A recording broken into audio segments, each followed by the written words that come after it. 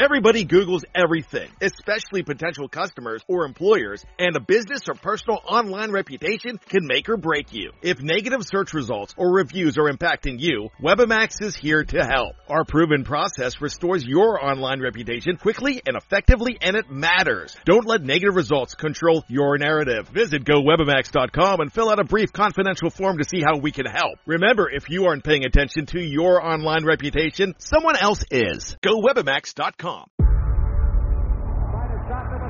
Before history is written, it's played. Before it's frozen in time, it's fought one shift at a time. Before it's etched in silver, it's carved in ice. What happens next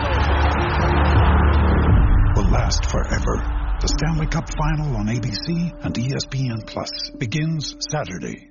With threats to our nation waiting around every corner, adaptability is more important than ever. When conditions change without notice, quick strategic thinking is crucial. And with obstacles consistently impending, determination is essential in overcoming them. It's this willingness, decisiveness, and resilience that sets Marines apart. With our fighting spirit, we don't just fight battles, we win them. Marines are the constant our nation counts on to fight the unknown. And through adaptable problem solving, we do just that. Learn more at Marines.com.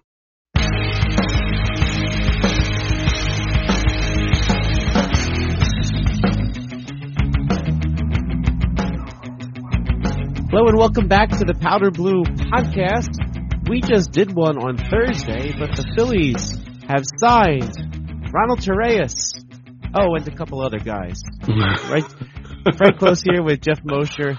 Jeff, when we talked on Thursday, we thought the Phillies were done. It is amazing. They were not done. The best was yet to come, Frank. Who would have thought that?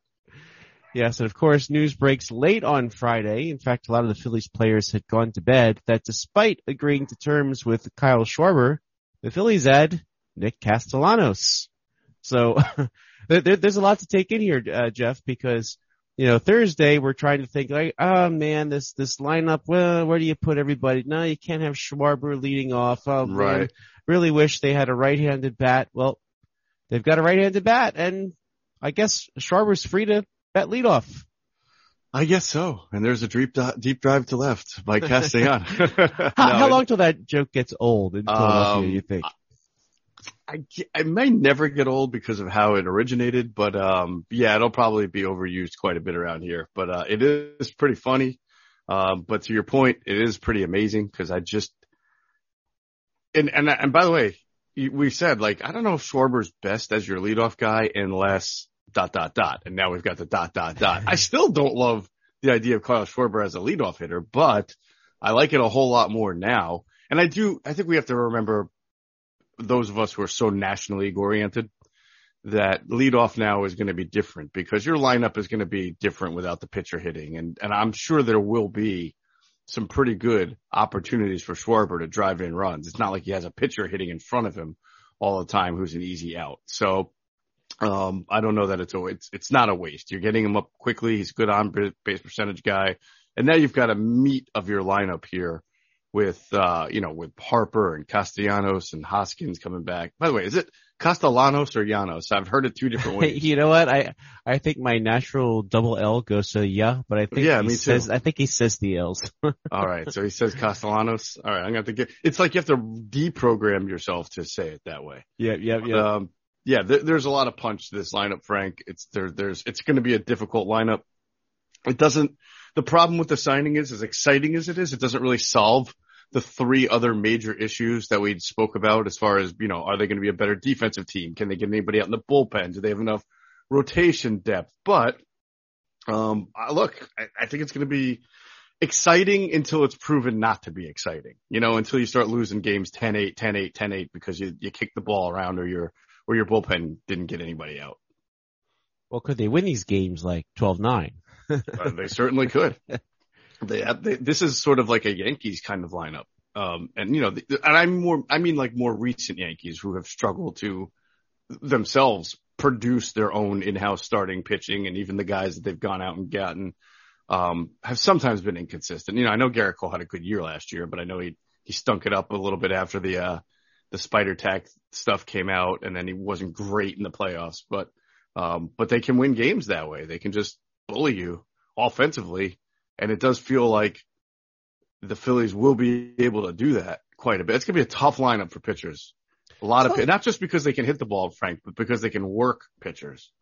So let's break this down. So I'm going to go ahead and assume that the 9-hole, which as you said is no longer occupied by a pitcher, I'm going to assume that that is the Matt Verling / Odubel Herrera spot, right? I think that would be safe to assume. Yeah, I don't know where else you'd put those guys. So then batting 8th then, I guess Alec Boehm can comfortably work his way back. Yeah, I would think, right? I mean, given what they've got which is crazy because wasn't Boehm, didn't he start the year last year as your 5th or 6th guy? That's the thing I like best about having these two bats is Alec Boehm.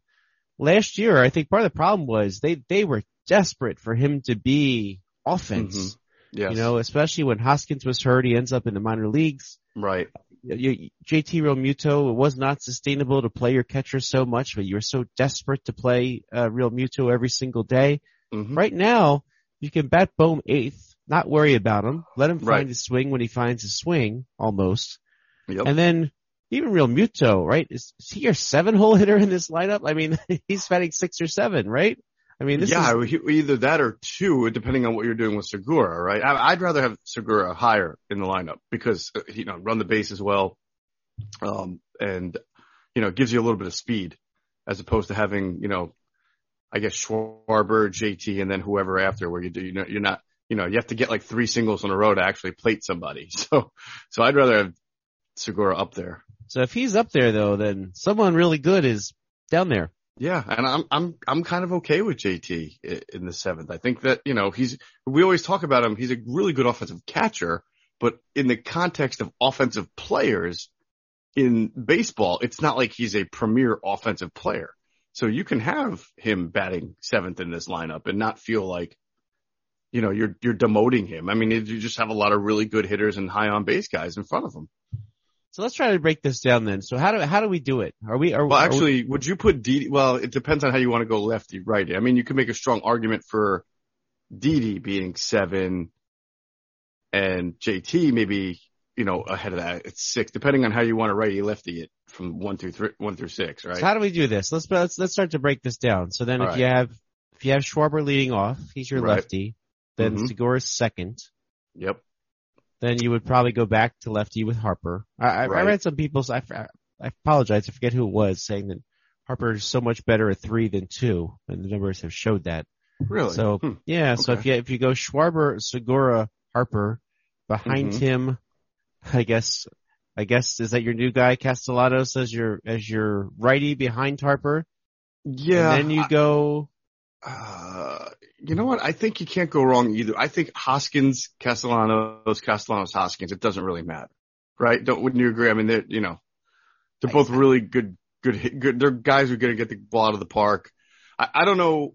I would assume that Hoskins throughout his career has probably walked a little more and has a better on base percentage.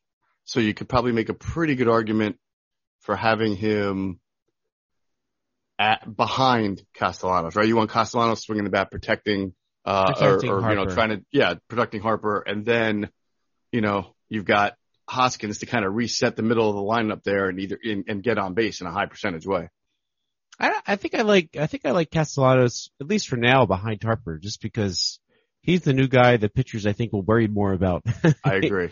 You know what I mean? Like I just wonder how many times now people will see Harper stroll up and they immediately signal the ball for the intentional walk. Right. Especially next year when there's no shift. I think that, Harper sometimes is hitting into those shifts. I think next year that it'll be that much more lethal. But yeah, it seems like the protection is what this was all about. And, when you got 2 of them, then you got some options here. Another reason why I might want to see Hoskins a little further back, maybe late in the game. You want to replace some of this defense if you have the opportunity, and I guess it depends where you are in the lineup, because if you're down towards the bottom of the order, maybe you don't mind sending whoever. We'll have to figure out who's on this bench, by the way, because there's only 4 slots, and there's lots of options now with these two new bats kind of push some guys. But whoever your defensive-minded outfielder is, you might want that person in left, and sure. Johan Camargo to fill one of these infield positions. Right. So we're going to agree on Castellanos, then then Hoskins, right? And then after that, I guess naturally it'd be Real Muto. I mean, that's 3 righties in a row, but. Well, would you potentially want Didi in there? I guess it depends on how he is, how he's feeling, how he's hitting. That's kind of the wild card here. Right. You know, we assume it's Didi at the moment, but, Bryson Stott, remains a possibility. Although honestly, add these 2 bats. You could say, hey kid, take your time getting ready because we'll be all right. What do you think? Yeah. So let's operate under the assumption for now that Didi is going to come north with the club. And by the way, we should probably have that conversation because I do wonder if there's a corresponding move coming because they are over the luxury tax right now, right? They are. Yep, they are. Surprised everybody and agreed to do that. Right. And we don't know if that's going to stay that way. So we'll see. But for now, I would put Didi in front of JT. So I would have it Harper, Castellanos, Hoskins, Didi, then JT. I don't think there's a taker for Didi. While we're through the subject, I just don't think there is. I mean, having the injuries last year, having the resulting poor on base percentage and average and poor defense. Like if he's healthy and supposedly he had a surgery to remove some of those crystals in his elbow, but if he's got his motion back, I mean, there's a chance you get something for your money. I feel like that's more important to see than just trying to unload him somehow.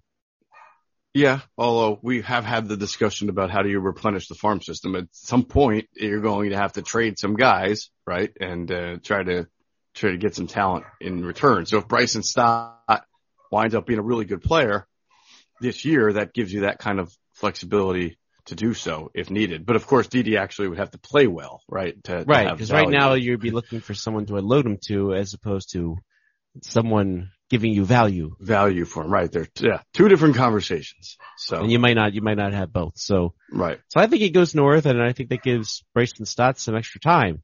And I think a lot of people are excited about Bryson Stott, but if you got all these bashers in your lineup, there's the sense of urgency is lessened. Yeah, I would say that. I agree. So would you have him batting in front of JT or behind?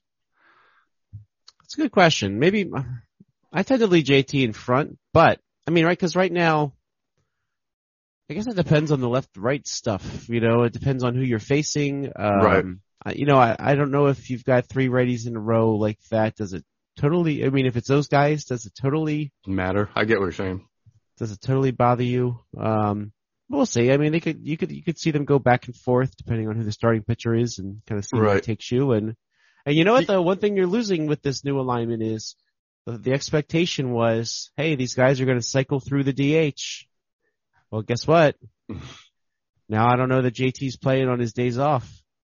Yeah, that's true. That is true. So you'll take it though for what you're getting in return. You'll be happy with that. I mean, that's an improvement over, well, today's Reese's day, so we'll put JT at first and then Marchand will catch, or, we'll put Bowman there and Camargo at there. A lot of these moves we were talking about just don't happen anymore. Mm-hmm.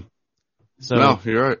This lineup, the starting 9 is going to be pretty set then. Again, unless they are going to mix in some of these bench players. So let's quickly talk about that because right now that bench makeup is going to be very, very different now because you now have one of those slots as a designated hitter.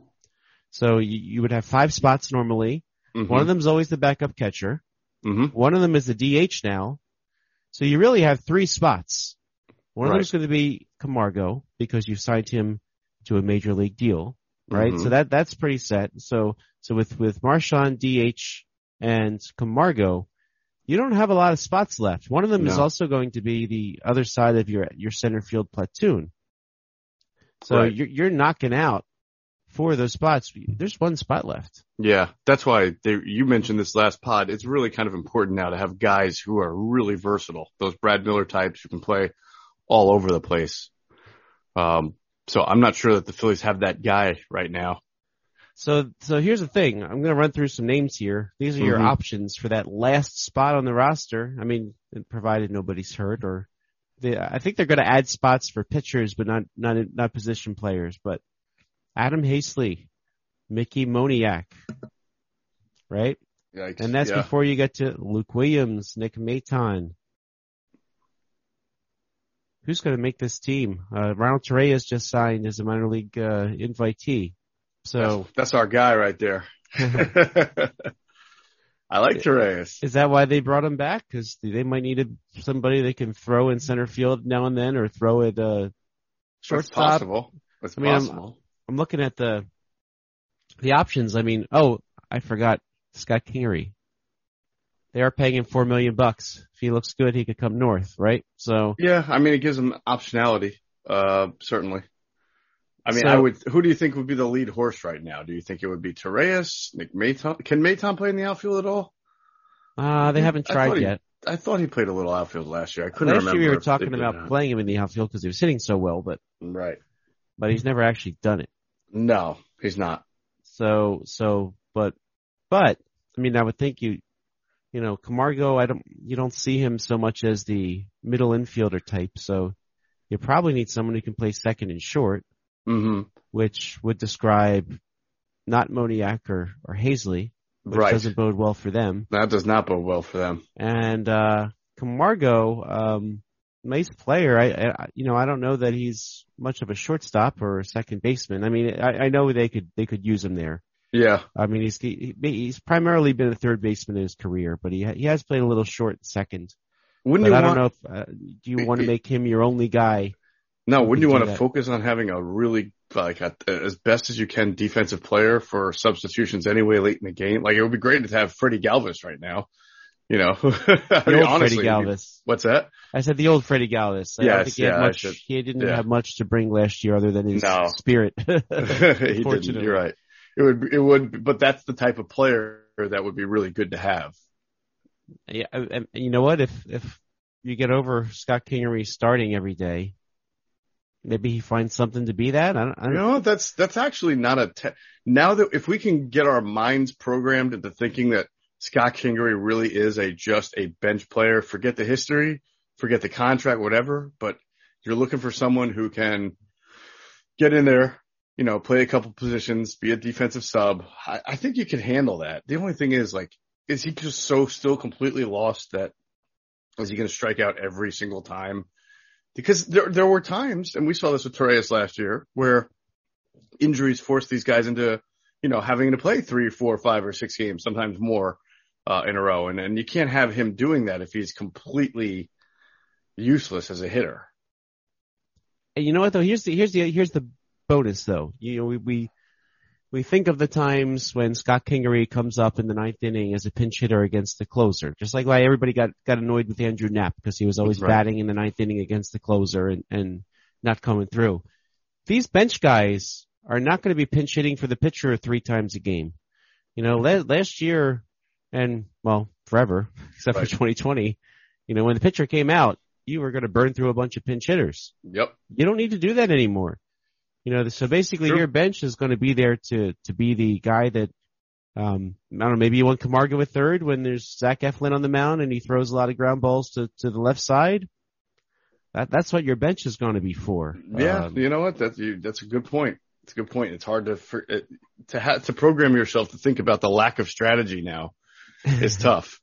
So, I think you could, again, I'd just be more concerned about what happens if there's injuries and you have to play someone who's, it's okay. Obviously, when you go to the bench, you're playing a lesser player. But when they played Ronald Torreyes last year, they were able to catch a little lightning in the bottle, until he finally played so much, unfortunately, that he came back to being Ronald Torreyes, which is fine. That's what those guys are going to do and supposed to do. But if it had to be a Scott Kingery, for example, and he's just striking out every other at bat, that's going to be rough. So what do you think of Luke Williams? He can play up the middle. He could. I think, this is one of those, does he have a really good spring? And because you give him the opportunity to sit here, have a good spring and maybe bring him north. So really there's a little bit of a logjam and I can't, based on what we're talking about, it doesn't look good for either Adam Hastley or Mickey Moniak. No, if they have one of those two has a really, really good spring, can they force the hand on Odubel? That's a big question because, it's funny you bring him up because people were upset when they signed him, and I think they're less upset knowing they've got these other two bats. But you know what? Odubel doesn't make a lot of money. He's only making 1.7. I say only. I mean, that's, they'd essentially that's about as cheap as you can get somebody in the majors. Yeah, I mean, Adam Hastley, Mickey, back-to-back first-round picks. They're just kind of the symbol of what a failure the McPhail-Clintack era was, because back-to-back drafts, when they're at their lowest of their low in terms of their performance, those are what your top first-round picks net you. And yes. You know what? If they didn't have so many injuries, I think Hastley might have made the team, but Moniak arguably didn't deserve the chances he's gotten based on his performance. Right. And I think we're getting close to them cutting one or both of them. Well, I think it's probably getting to be that time. I mean, I think, you and I thought Kingery might even be gone by this time last year, because didn't they take him off the 40-man, right? He is off the 40-man. He's so off the 40-man. You would have to add him back, but you're paying him a lot of money for a couple of years now, so right. That's why you might see Kingery still around, but yeah, it'd be interesting to see what they do. Now, the nice thing about Maton, Luke Williams, if you stash him at AAA, they can come up and down if somebody has a quick DL stint, which inevitably happens, right? Sure. I mean, last year, Gene Segura, tweaked something at one point and you're without him for a couple of weeks. That's when Maton got to play. Right. So, or, maybe that's Stott's opportunity. So, yeah, that's a good point too. I mean, you want Stott playing every day, ideally. Right. But if you have to, if you have to call him up, though, from so you can AAA, conceivably say, okay, deep breath. If something gets injured up the middle, Camargo can spell somebody for a day, and then you go with Stott if there's a DL stint. So in that regard, when you say, just give me the best glove I got for that last spot, and if I have a long-term injury that requires someone to be more than just a glove off the bench, then I'll go to AAA for that. So maybe you're describing Scott Kingery. I feel like I'm talking myself into it.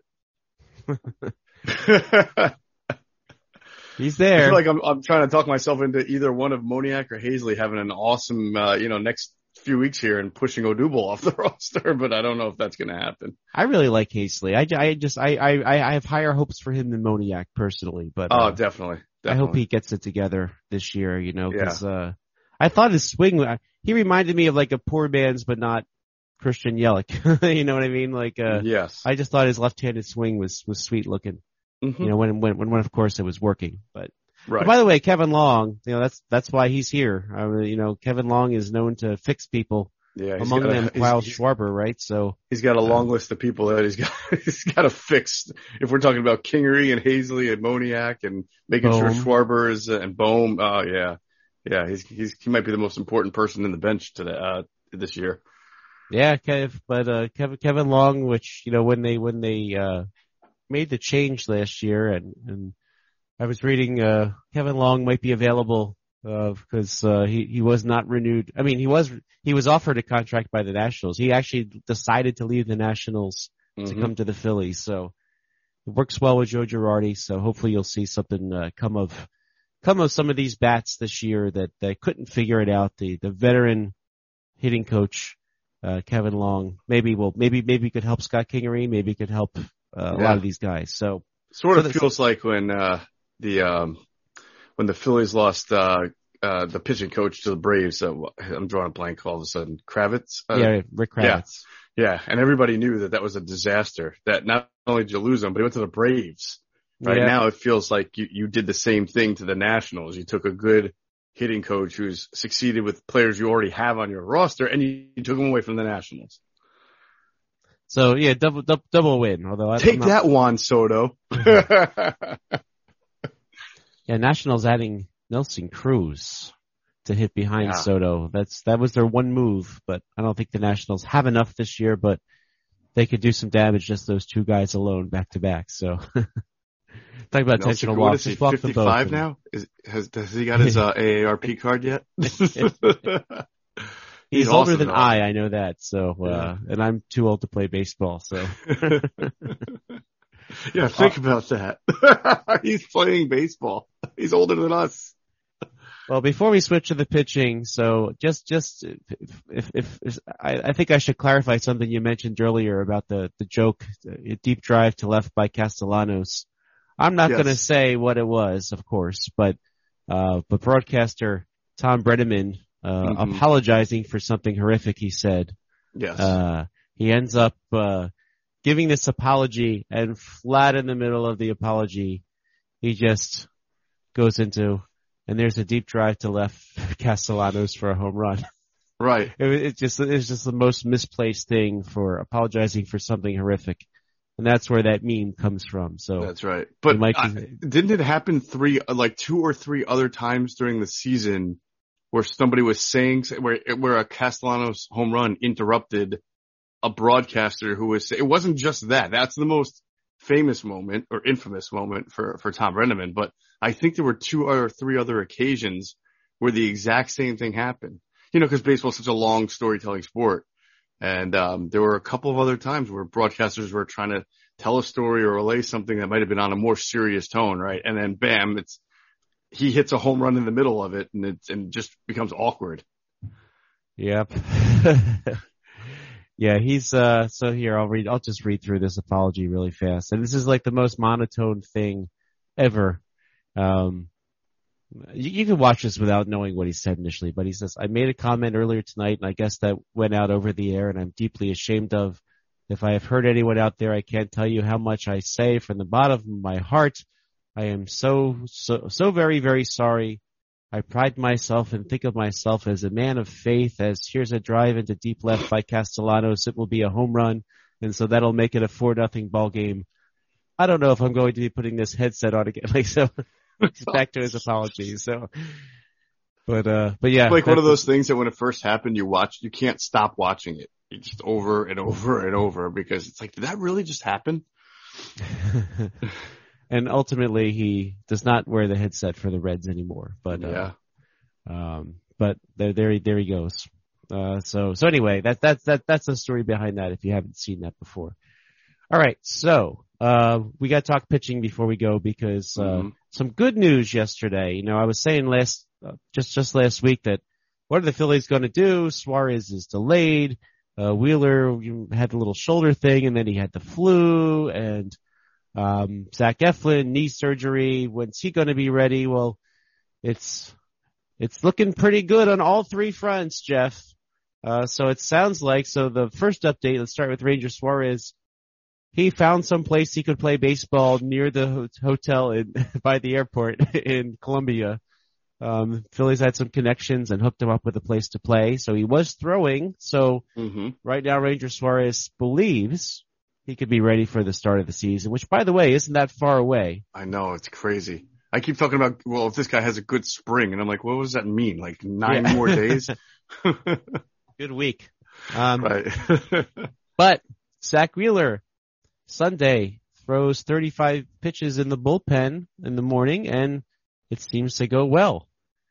You know, he says, I was a little bit behind, but we're on a good path now. And he says he believes he'll be on course to pitch the first week of the season. Now, he didn't say opening day roster, but maybe he could take his start towards the end of that. So, good news? Yes.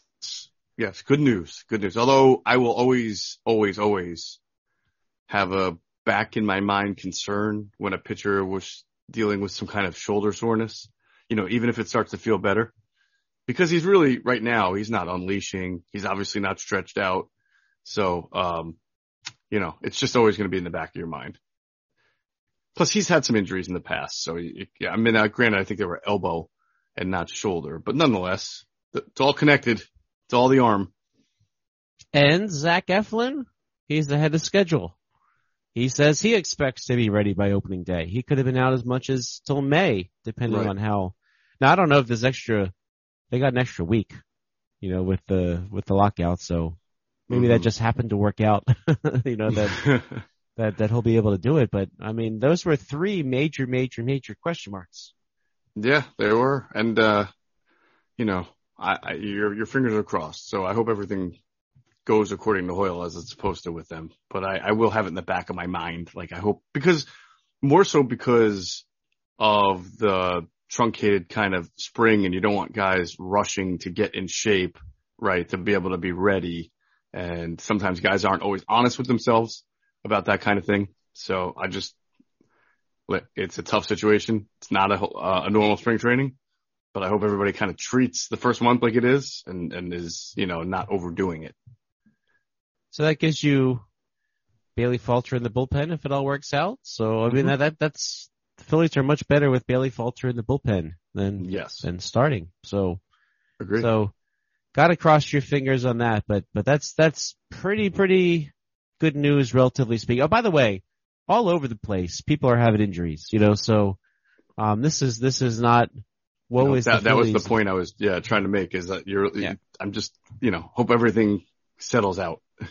And really, a lot of people have taken precautions, and a lot of the people, while locked out, they found ways to play. But hey, we saw Fernando Tatis Jr. apparently had a motorcycle injury in December, and only finally now he's addressing it. So, right. So some teams have it worse. Other move that we saw happen, speaking of the NL East while we were chatting, but Kenley Jansen signs with the Braves. Mm-hmm. That's a surprising one, huh? I guess. I mean, we'll see. He's only 34. I mean, it seemed like he was it feels like he's been in baseball forever. It does, yeah. He was all with the Dodgers, and the Dodgers were willing to give him a couple years, and then what ends up happening? Braves spent money on. The Dodgers spent money on somebody else, right? And that money might not have been there. And the thing is, Will Smith had a good year for them last year, but I felt like he started off the year not consistent, and I think that was the biggest concern for them, was the back end of their bullpen, like everybody else. But he wound up kind of turning around in the second half. I think he had a much better second half than the first, if I recall correctly. Yeah, and in 2020 he had his ups and downs. So it's hey, you know what? These relievers, some years are good, some years they're not. Totally. Which is difficult. But Jansen only we see last year still had a decent season. Wasn't a typical Jansen season. Last couple of years, actually, his ERA dipped to the threes, but he was pretty good last year. So that was a little bit of a surprise, though, that he ends up with the Braves. So yeah, on a 2-year deal, right? So basically, the Braves lost Freeman, but they end up with Jansen and Matt Olson, the same amount of money. That's something tells me they're going to be all right. They will be all right. Will definitely be a big foe to the Phillies in the National League East. We don't have a schedule yet for next year, which is kind of interesting. Well, I say next year. This year. They still have to work out how to reschedule those 6 games. But one thing is clear. April 8th should still be Phillies opening day at Citizens Bank Park. They seem like they're committed to that. We'll figure out how to make those games up with the Astros and the Nationals at some other point. But we're getting closer, Jeff. Today's already the 21st, so we're talking 2 weeks from tomorrow. Can you believe that? I can, man. I'm excited. It was like 70 degrees over the weekend. It was like 75 degrees over the weekend. It felt like baseball weather. I'm ready. Sorry, I'm looking at 2 weeks from Thursday. Excuse me. Why did I say tomorrow? What day is it? I believe today's Monday. Today is Monday, and it's early. That's why I need more coffee. So I'm with you, brother. But yes, it's 2 weeks from Thursday, opening day, Citizens Bank Park. Hopefully they all go north, but their offense will go north. The offense will mash, and hope fans enjoy the ride. So So for this surprise Powder Blue podcast, Frank Close here, Jeff Mosher. We'll catch you next time.